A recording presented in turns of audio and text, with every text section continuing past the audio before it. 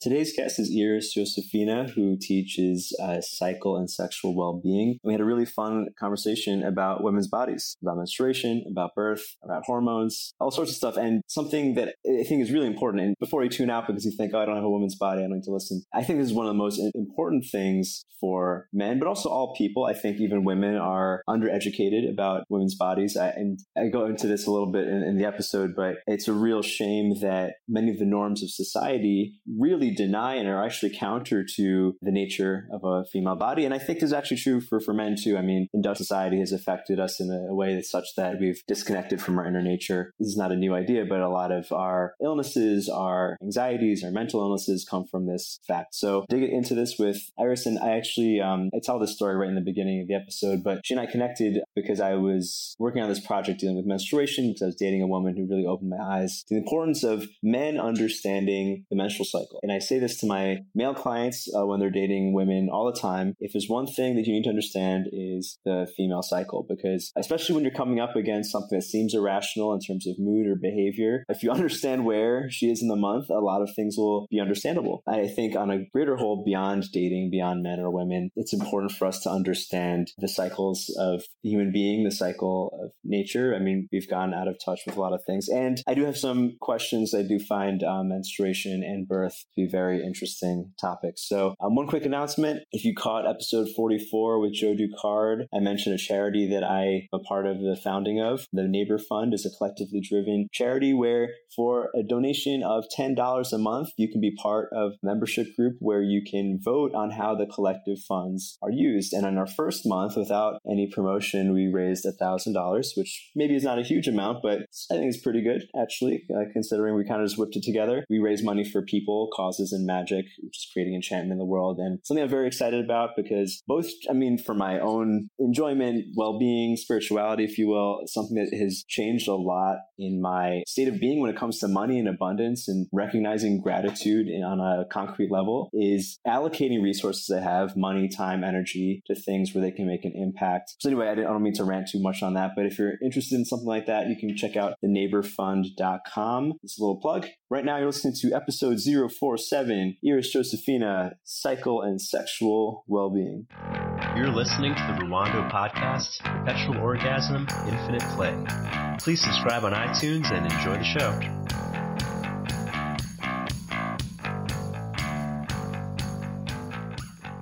All right, so this is our first time actually speaking, even though we've been interacting on the interwebs for a little over a year, right? Our Facebook friend just passed. Yeah, so I actually wanted to start by sharing how we connected because I think it will lead into everything about in your work. I guess a little over a year ago, I was helping my ex-girlfriend with a menstrual journal project. You probably remember this part. Mm-hmm. Of course, you're part half the story. And I was researching people who maybe have done it already, and I came across your website, and I believe you had like a PDF on menstrual something at the time, like an ebook. Yeah, the menstrual manifesto I wrote. Okay, yeah, that's what it was. I was like, oh, damn it, someone's doing something similar. So I was researching you. I saw we had a mutual friend, Nalaya, who hasn't been on the podcast, but we've made videos together when I was in Peru. So we reached out, and then you got pretty pissed at me. Do you want to share? I mean, that's how we really connected. I mean, yeah. Well, for me, it was connected to what happened here in the Netherlands. There was a guy who wrote a book on menstruation. I was like, why would men would want to go into this topic while they don't have the experience of actually having a cycle just by observing it from the outside? And I had been through that a couple of times, that men would like approach me like, hey, I want to learn. I'm like, dude, no. Let us just do the work. And what did they want to learn? Like how to bleed? Well, no, they just wanted to learn things about the menstrual cycle, but would approach it like in very strange ways, in very inappropriate sexual ways sometimes as well. Like, yeah, I find it very exciting and so natural that you are so busy with this topic. And they would basically objectify me as a bleeding person and sexualize it on top of that. And that was what I had a problem with. So that was my default. So when you approached me, usually the approach would be like very gentle and very kind. And then from there, they would dive in. And it was just my default. I thought you would do that too. Gotcha. So what, like they would send you like a bloody dick pic or something? No, not that. But they would, they would say things like, I find it really arousing when a woman is in touch with her body and I understand. Right. I understand, but that is not the way you go about that. So. Gotcha. Well, anyway, I think that's how we became friends, because I was like, oh, you threw all this charge at me. You did apologize a second later, but I was like, okay, I mean, we have a fun person here. And then, so anyway, that's when I really started paying attention to your stuff. And I love your message on cycles. And I am a man curious about it. I do think it's important for men who date women need to understand the cycle, because I can't believe that I went 28 years without really being aware. I mean, I knew women bled once a month, but I wasn't really aware of like the changes in hormones and like how that can affect a relationship within a month and all sorts of stuff, which I think is fascinating. And I still think someone in the world should make a menstrual journal. I guess I'm not going to be the one to make it, but someone should. Yeah. So how did you get into this actual line of work or making this message? Because you're kind of the biggest proponent, or one of the big proponents of speaking about the cycle. Yeah. Well, I took a little detour into that work. I was doing research as an anthropologist in the field of medical anthropology in South India when I was pretty young. I was 20, 21, something. And I was researching birth and pregnancy experiences, but mainly how women experience their pregnant bodies. And then I accidentally attended births there in a very tiny, small village in India. Accidentally attended what? Births. So I was assisting birth processes in a very small hospital with blood everywhere and very, health-wise, it was not the best circumstance.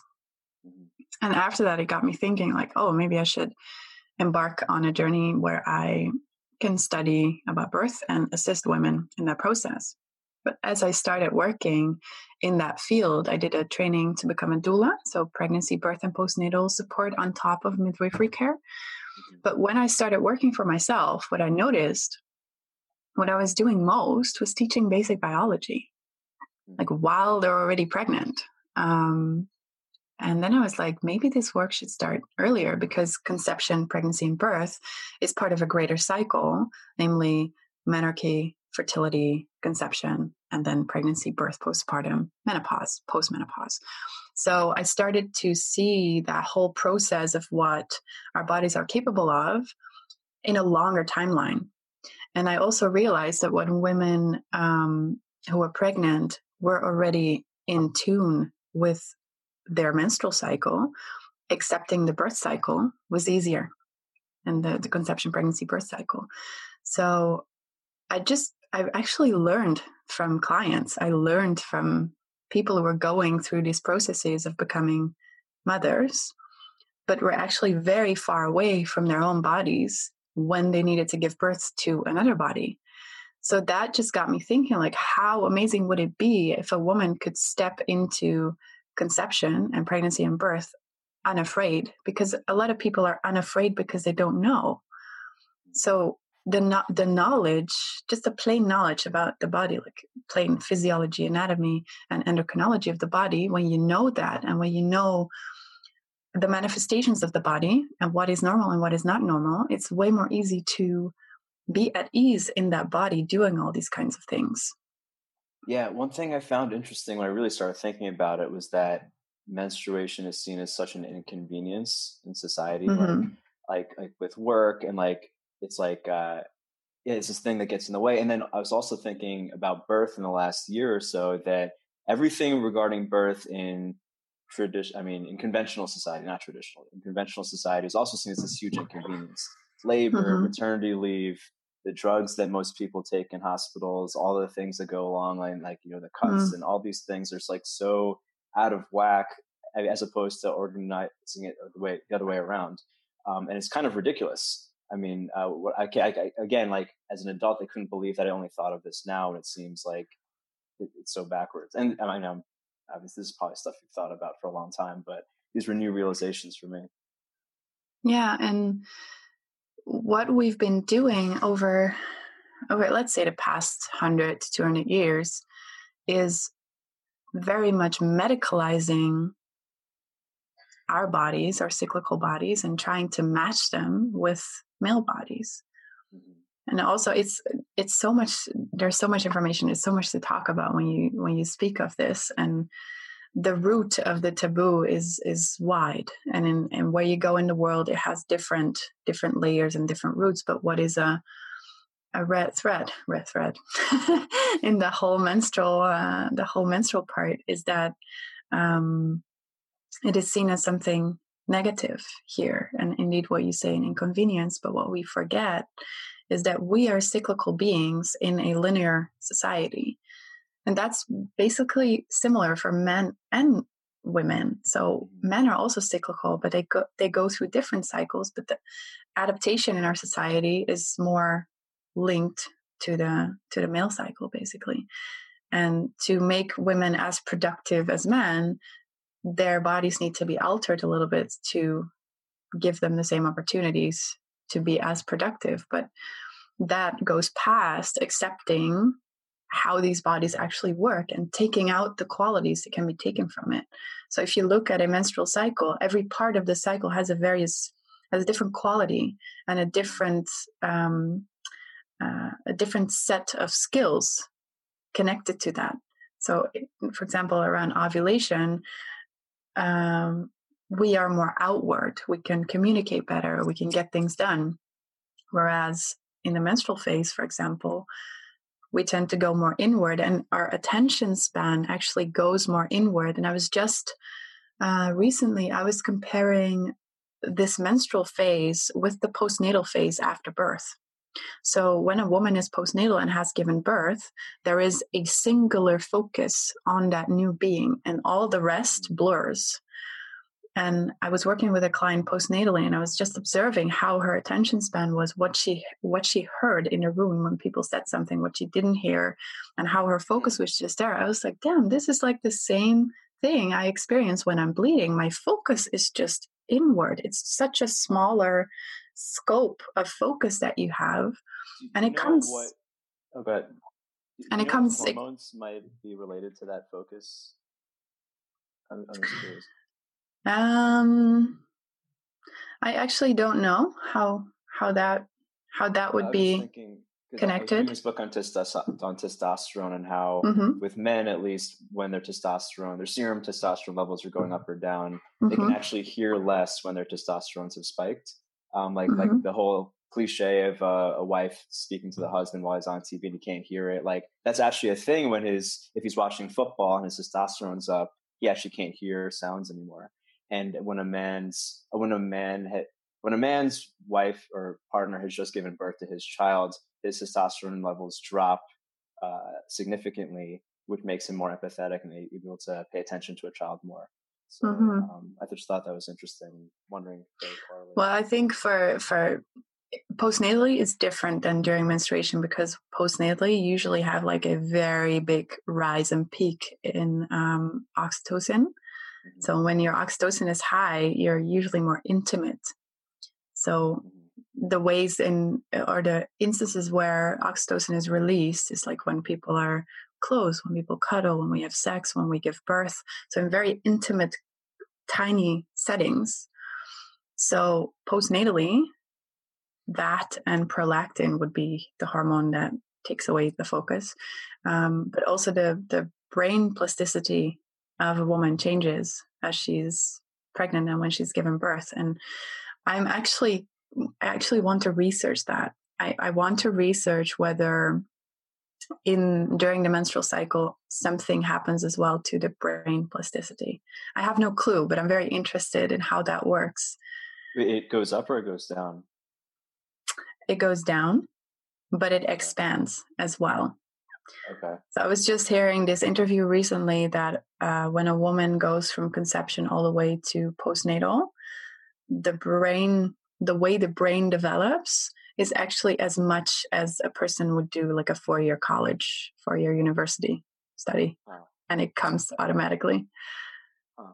And it's the idea that the plasticity drops by the time of birth, because at that point she shouldn't be thinking about new ideas or doubting herself. Like she needs to keep a child alive. Yeah. Okay. Yeah. Yeah. So I was recently thinking about that and how magnificent that actually is, how these bodies work and how they tell us like where the focus should go. And I noticed that when I'm bleeding as well, there is no desire or whatsoever to be outward. Yeah. I'm just curious. I'm just thinking of like anecdotal stuff, obviously, but my friend Leah just gave birth in Peru. I think I mentioned it too. And the last time I saw her before she had her child was in New York, and there's something very different about her. Like for the first time, I was like, wow, she's a woman right now. Turned out she was pregnant like by 3 weeks, and she didn't know it yet, but we backtracked. And like, I have been wondering, like, what was it that I was picking up on or different? Like, there's something different about her voice and her posture and was her brain changing? Were her hormones just doing things? And I don't know, but it's curious and interesting. Yeah, we usually don't pay so much attention to that, but so much happens in the body. So much is moving, and the body is constantly like in hormonal flow.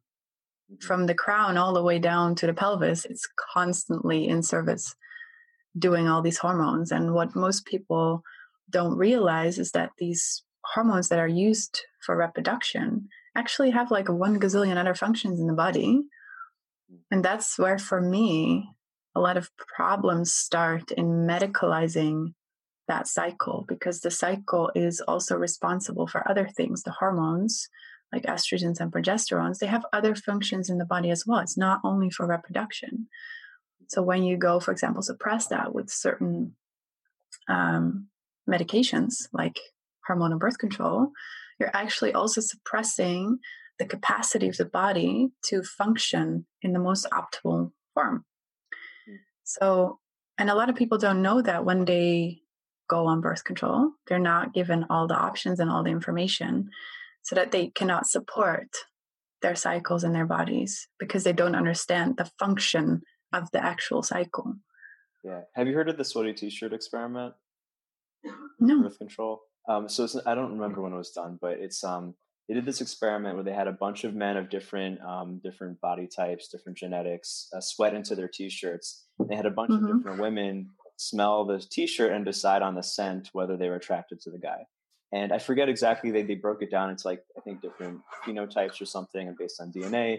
And with like incredible accuracy, the women were able to smell their ideal genetic match from the t-shirts, except for women on birth control, because on birth control, they could not smell pheromones.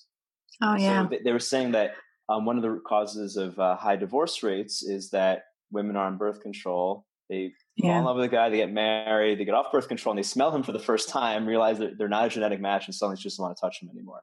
And it's yeah, I've heard that before. I didn't know it was an experiment, but that's true. And I've actually had it with clients that they were getting off of hormonal birth control, and I was coaching them to get off hormonal birth control. And I wasn't very aware, because when I got off of hormonal birth control, I didn't have a partner. So I didn't have that, how do you say that? I didn't have that experiment for myself, that change for myself. So when I started working with people, they would come to me and they would get off of the pill, and then mentioning changes in their relationships. I was like, oh, that's interesting. And then I started researching that. I didn't know about that experiment, but I read articles about it. And yeah, they were not attracted to the guy anymore, and they got off the pill to get pregnant. Yeah. And I'm like, how are you supposed to get pregnant with someone that you're not attracted to? It's not not a very good match. So it influences way more than we think. And I think if you even pull it more open on a bigger scale, if you look at how the community and the society is built up, it's basically, I can't say it like that, but I'm going to do it. It's actually built up of fake connections, fake relationships, medicalized connections between people. And that scares me sometimes. Yeah. Like, and that's what the new generation comes out of. That's what creates the new generation. And they just released the female Viagra for Yeah. women in situations where they just don't want to have sex. Now they can pop a pill and force their body to get aroused. Ridiculous. Yeah, it's very interesting how that is all happening. But for me, the root of all of that is not being able to accept what is and be content with what is. We always have to alter and to do more and to change and to adapt. Because for some reason, there is this disconnect that we're unable to connect to what is and to really, truly accept what is. Yeah, I think we're in the right direction, though, at least since the Industrial Revolution, right? Because like that was like the peak of disconnecting from nature for the sake of productivity. Now at least people are having these conversations and recognizing things like that. Yeah. But it's just this force of production. Like I've mentioned this on the podcast a few times. Like I feel bad for my female friends in their late 30s, early 40s who made this second wave feminist choice earlier in life that they were going to focus on a career and delay the family thing until much later. But now they're like running out of time because their body doesn't follow that plan, right? They went along with a societal thing as opposed to what they felt or what their body wanted. And it's a shame because now how could you go back in time? Yeah. And I see it a lot in my classes and in my practice, like people struggling with fertility. And then also that has to be medicalized. And if something is up with the cycle, it needs to be medicalized. And we're not looking at the root causes of cycle problems and apparent infertility, because I believe that a lot of people are labeled infertile, but actually aren't, because we don't dig enough to the root cause of what this apparent infertility can come from. What have you seen that maybe isn't so common or that people don't know in terms of going from supposedly infertile to fertile? That we completely disconnect the physical body with the emotional body. So the way that we feel and the way we store trauma and the way we store memories of things that we've gone through in our life, we don't take that into consideration when we look at infertility. Just to give you an example, I had one client once who couldn't get pregnant according to the system. When I looked at her charts, her cycle was like normal. But what happened was that her mother had passed from ovarian cancer 1 year earlier. Right after that, she had a miscarriage. And then she couldn't get pregnant anymore. And when I started to dig deeper with her, I found out there was just so much grief and fear that she would have the same journey as her mom, that she would become infertile. And there was so much grief in the body that was blocking the fertile way. When we grieve or when the body has a lot to process, what actually happens internally is that we go into a stress reaction. We go into this stress response of the body. The HPA axis is switched on, and for most people, that's a default, and we don't alternate that with a cycle of calmness and restoring of the balance in the body. And she was constantly in that loop. Now, the first system in the body that says, okay, it's not safe to reproduce right now, is the reproductive system. And the reproductive hormones are actually the last ones to get a piece of the cake of the energy that is there to be used up for the body. The ones that get first access are adrenaline and cortisol. So for me, it was very normal that her body was like, nope, we can't get pregnant right now because you first have to move through your grief. And process this, because fear in the body, internal fear, causes the same reaction. Whether there's an elephant or a lion in front of you, or you have a fear, the response of the body is the same. That HPA axis is switched on. So for the body, there's no distinction. So, but we don't pay attention to that.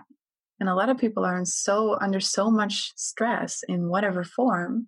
And the first system that just shuts down, closes the doors until it's safe again, is the reproductive system. So it's not being infertile, it's the body being very smart and say, hey, it's not safe for you, energy-wise, to grow an entire human being right now. But first, stack up on your own stuff, and then you're able to open up the body and serve another human being that needs to grow fully. So, and for some people say it's bullshit that I say it like that, but I've seen many people who were considered infertile, even when the tests, like the hormone tests in the hospital, showed no issue of infertility. They were labeled infertile.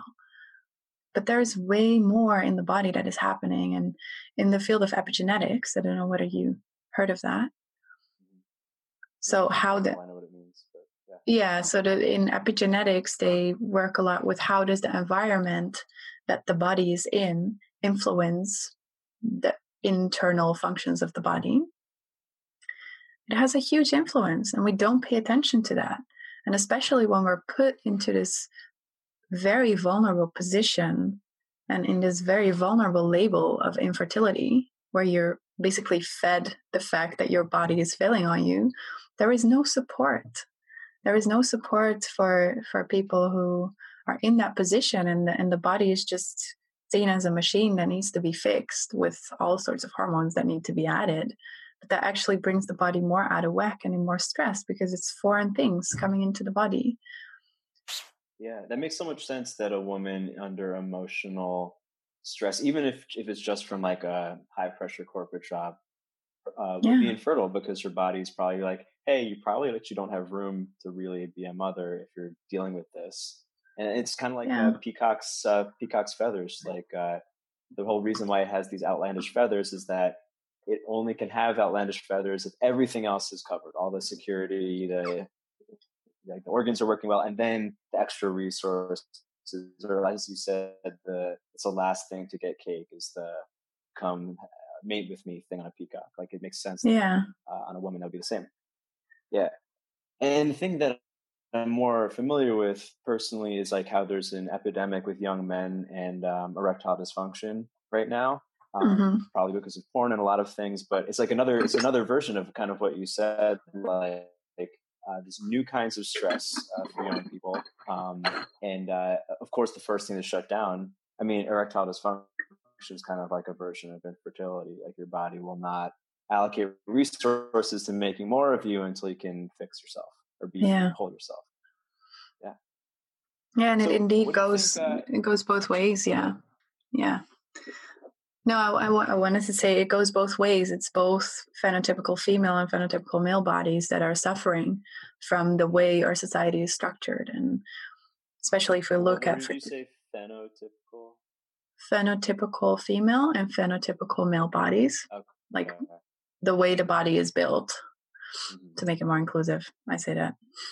Gotcha. Got it. So, yeah. So I have a question. It's more of if society or conventions could be redesigned to fit, let's start with the female body for now, but like how would you redesign the norms of society to fit? So for instance, like the dilemmas that many women face, I think a lot of people face between choosing production and fitting. Like how would you, if you could start from scratch, what would you do? Well, how I always start is that but this is my personal opinion now. If we just look plainly at how we are built, a body was our first home. Our second home is our own body. And then thirdly, we are in community with one another. So for me, a new system would focus a lot on first getting to know that individual thing that you're in, like all of your life. And from there, start moving into a new system. Because what is completely left out in the system that we have now is that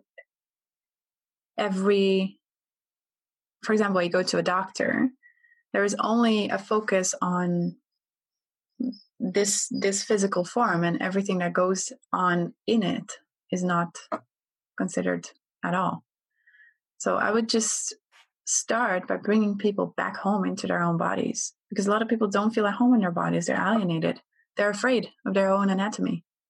So that's how I would start, like with what you have. So, and I noticed that a lot. Yeah.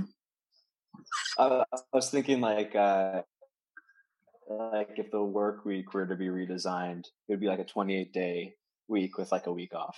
Like the five 2-day things completely arbitrary and doesn't fit people's. I was thinking like, how would you redesign conventions, or what would that look like to match? I would. Body. Well, I would support women into working according to their cycles and doing specific tasks in the time of their cycle when they're most able to do that. And that's how I try to do my own work as well. That's not always convenient for people around me. But yeah, that could be a start. And also in the workspace, create a more cyclical schedule.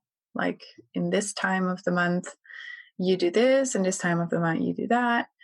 And Gotcha. Yeah. Hold on, I'm just going to turn off our video because we're getting a little bit of lag. Because it makes me think like I think a lot of the issues we have in society come from us growing beyond the size tribe should be. Like everything's impersonal, but like I imagine in the smaller tribes, presumably all or most of the women were synced up, so the entire tribe probably had to run on a 28 or on a menstrual cycle's length of time, because half of the people were bleeding for a quarter of it, or for instance, like that. And that seems, I would imagine that everything flowed a lot more organically in terms of work and expectations and connection in such a system. Yeah, and the thing is, we've moved away from. I have never read something that actually proves that what you're saying right now, but I assume if I look 2 generations from now, like in the past, like how my grandparents lived and how they saw their own bodies as part of a greater body of the earth, and that you lived in seasons more than we do now. We completely lost that. And we've molded the system in such a way that a lot of people might not even remember or might not even realize that that is a good way to live. So to bring that back, and that's how I noticed it in my workshops and in my one-on-one sessions, you really have to take people by the hand and help them remember about their bodies. So for me, that's always the first thing to go back to, because that's what people can relate to. And then from there, people usually come up with the answers themselves. It's not me designing the system for them, but when I guide them back home into their bodies and how they actually feel, and when they learn about their bodies and how their bodies respond, and that some responses of the body require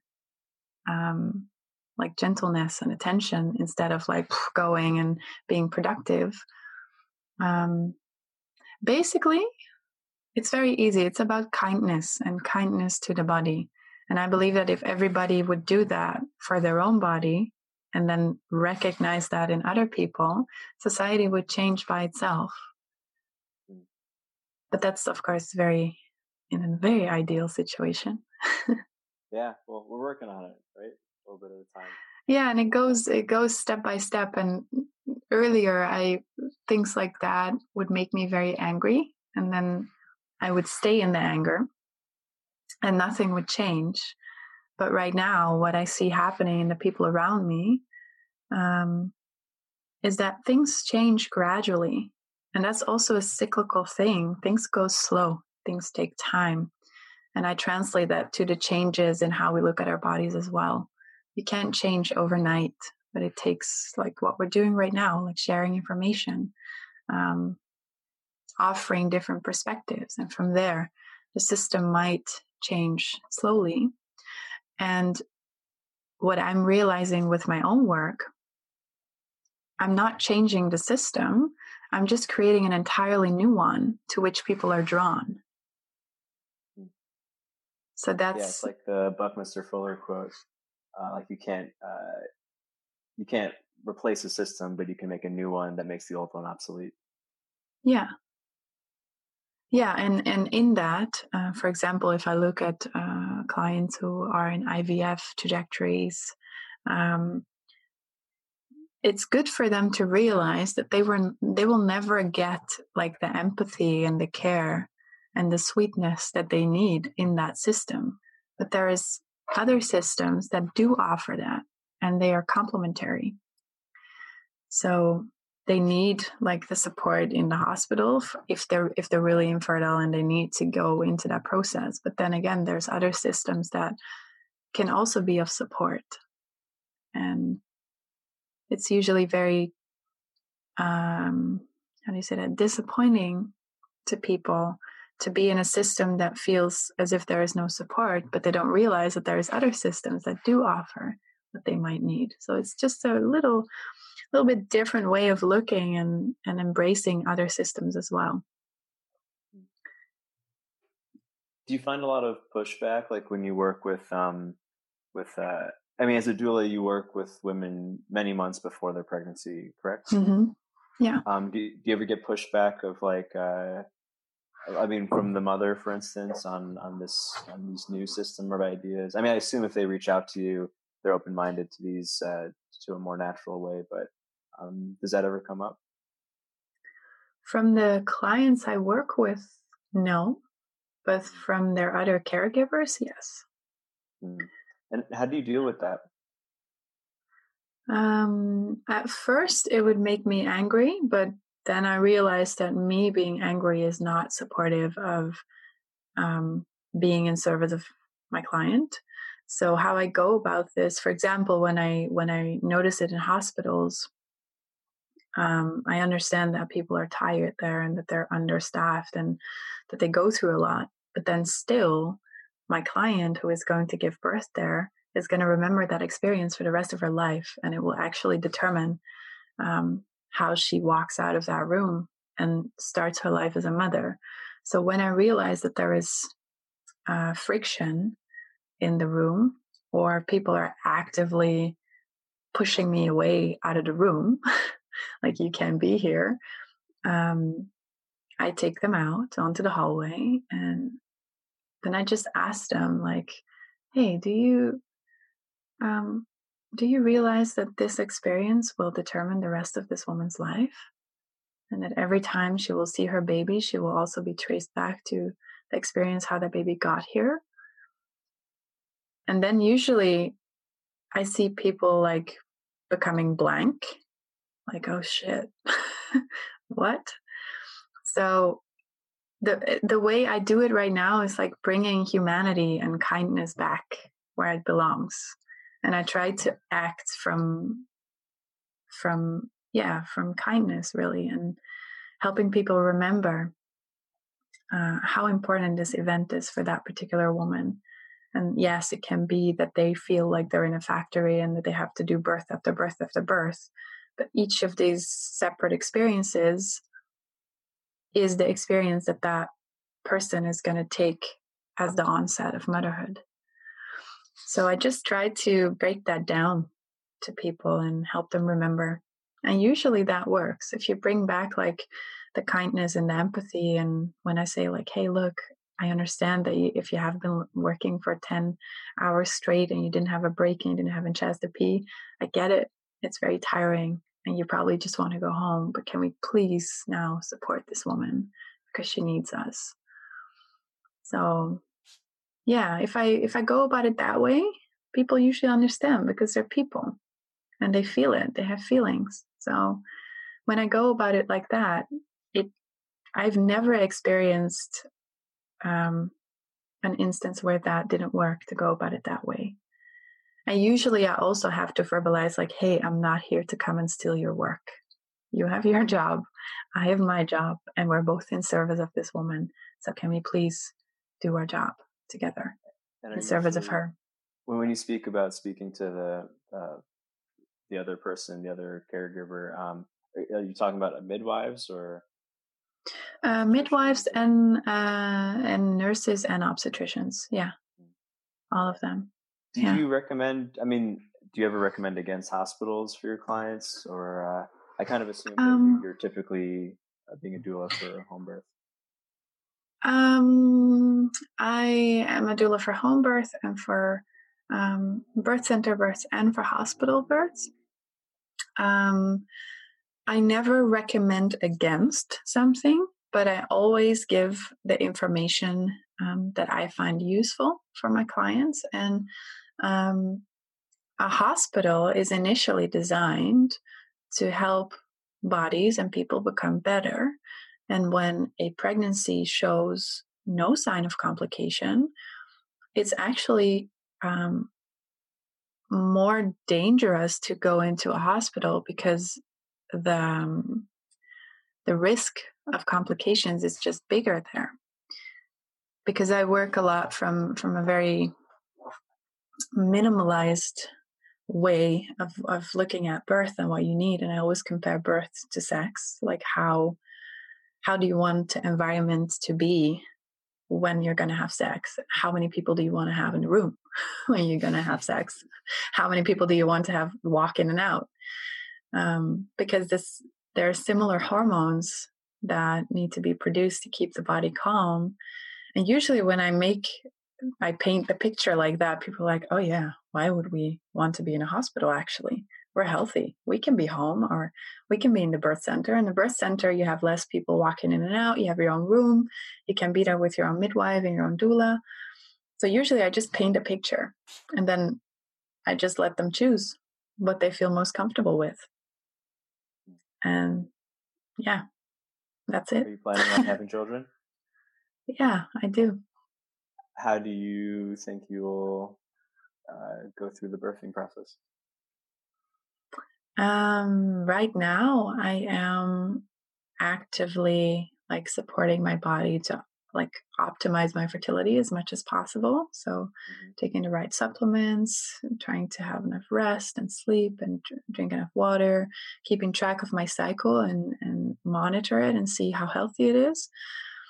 And from there, I think I would just let it happen. And when I ever get pregnant, I would want to work with a midwife that supports me, and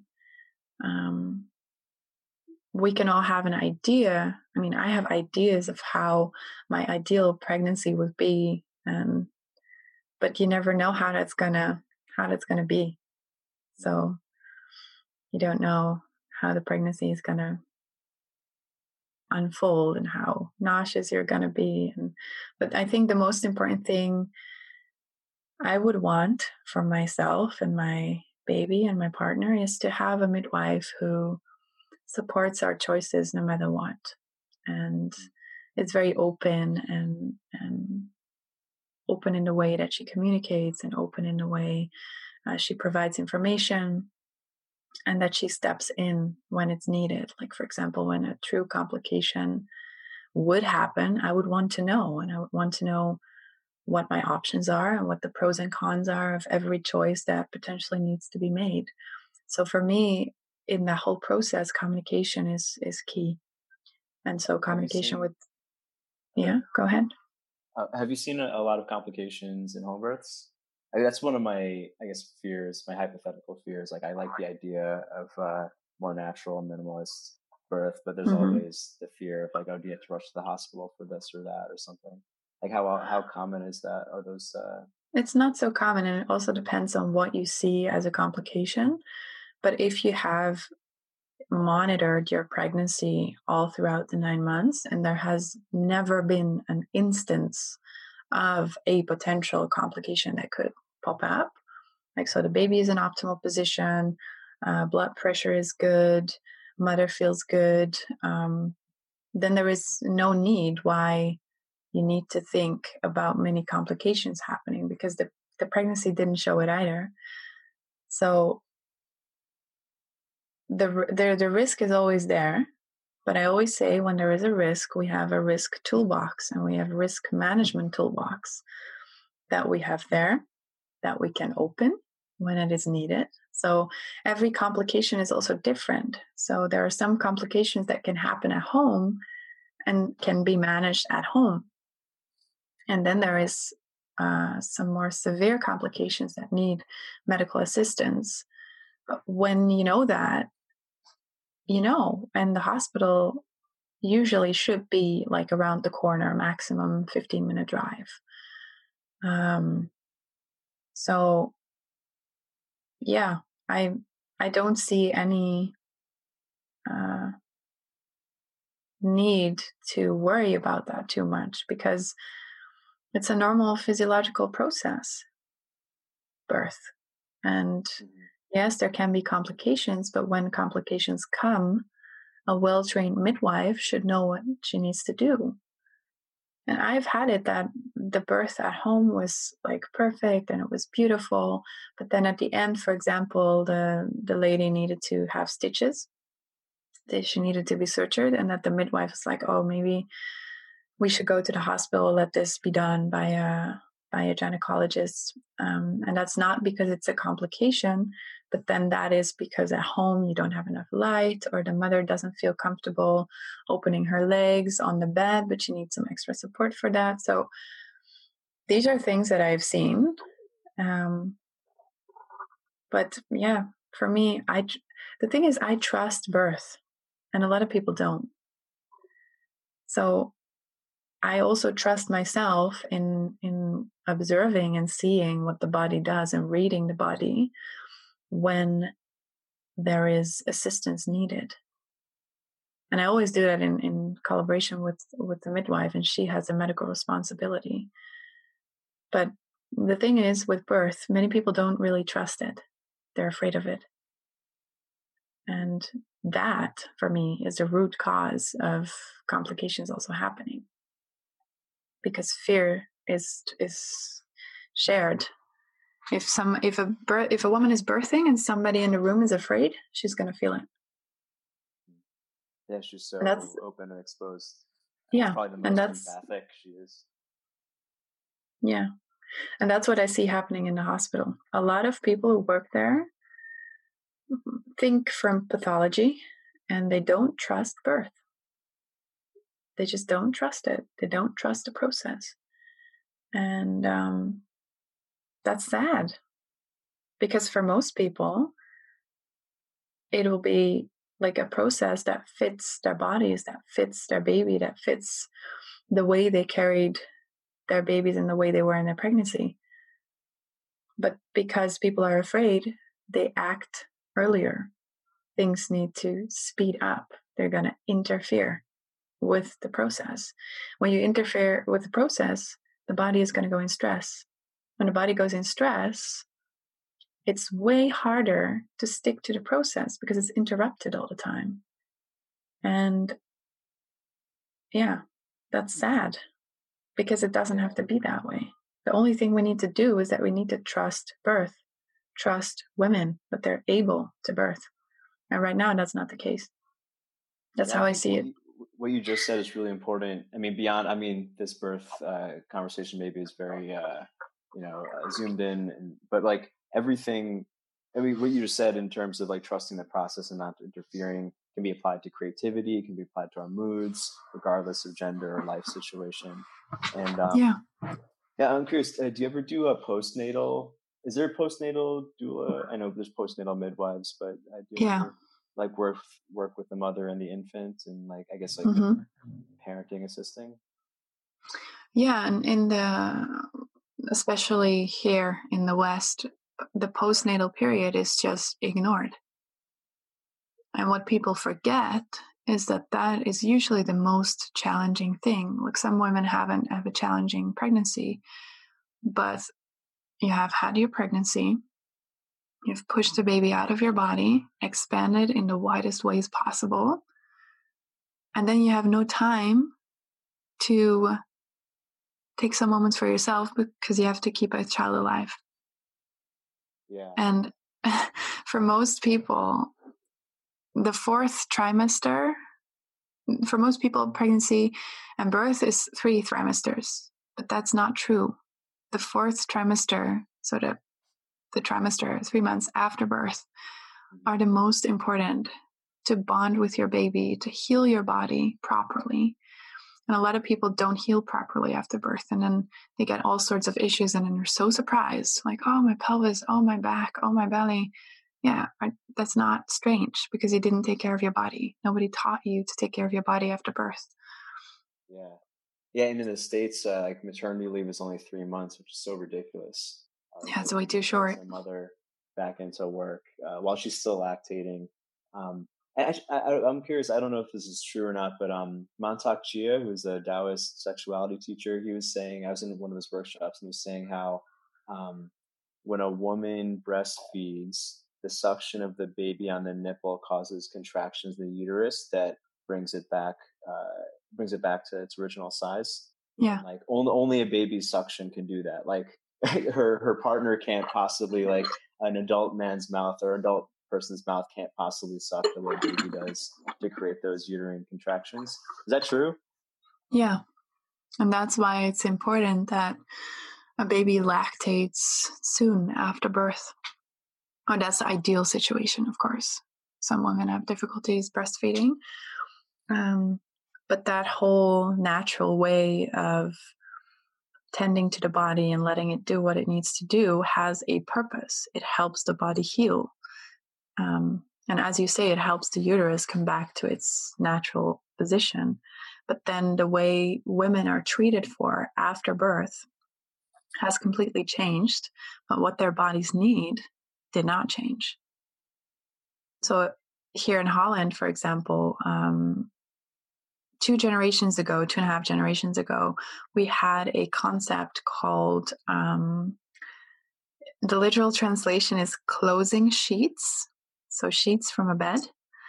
So the woman would be laying on the bed and she would be wrapped in sheets, and the sheets would be attached with safety pins to both sides of the bed to support her pelvis to close. And in various traditions, for example, in Mexico, you have the rebozo closing ritual. In Bali and Indonesia, you have bengkung, belly binding. And in Morocco, you also have ways of binding the belly to support the inner organs to come to their most neutral position again. We don't do that anymore, but our bodies still need that support. And we just don't do that anymore. And it's so important to support these bodies. And even on the long run, I actually want to work on a program, want to design a program for the working space and help people understand that when you support a woman heal after birth, she will be able to, yes, come into the work field sooner and have less complaints and have less, will need less time off after the birth of our baby because their health is constantly under threat. That's what I'm seeing right now. Women are not supported properly. So I think if we would support them more, society would only benefit from that. Yeah. Yeah. I mean, that's ultimately what has me interested in all this stuff, the menstruation, the birthing. I mean, I did mention to you, like, I'm also curious. I mean, I definitely have ambitions to have a family soon. Maybe ambition is not the right word, so I'm pondering these things. But in general, like, I think everyone, men and I guess women as well, really ought to understand the female body more, because it's the way society is built is so not conducive for women. And it's like, wow, that really, really sucks. And all of society would be better. I think even dating would be better. Like a lot of conventions would be better if we just took into account the female body as well. Yeah. So this has been fun. I learned some good things. I'm glad we got to speak outside of Instagram. Is there anything you want to share? I mean, anything on menstruation or your work that you want to share with people? Let me think. Well, the thing I always say to people is that the way we tend to our cycles is also the way we're going to tend to our bodies when they conceive and get pregnant and be pregnant and postnatal. So I think the most important thing I always want to share is that these bodies do so much for us, and we usually don't approach them with kindness and gratitude. And I think we should do that more. So, yeah. Thank you. Where can people find out more about your work? I'm mostly on Instagram right now. The name of my company is Cycle Seeds. My website is still under construction. I'm working on that. And I do one-on-one sessions, both here in my practice in Utrecht in the Netherlands, but also globally online. So people are also able to book consults with me online for issues regarding their menstrual cycles, regarding their birth control options, regarding conception, fertility, pregnancy, birth, and postpartum. Awesome. So, yeah. Well, I think you're doing a very important thing in the world, and I look forward to more of your posts on the interwebs. Thank you so much. And thank you for inviting me. Thank you for having me. Absolutely. Hey, thanks for listening to the podcast. If you want to catch the rest of my work, go to Rwando.com. Catch me on social media @Rwando, and please do not forget to subscribe.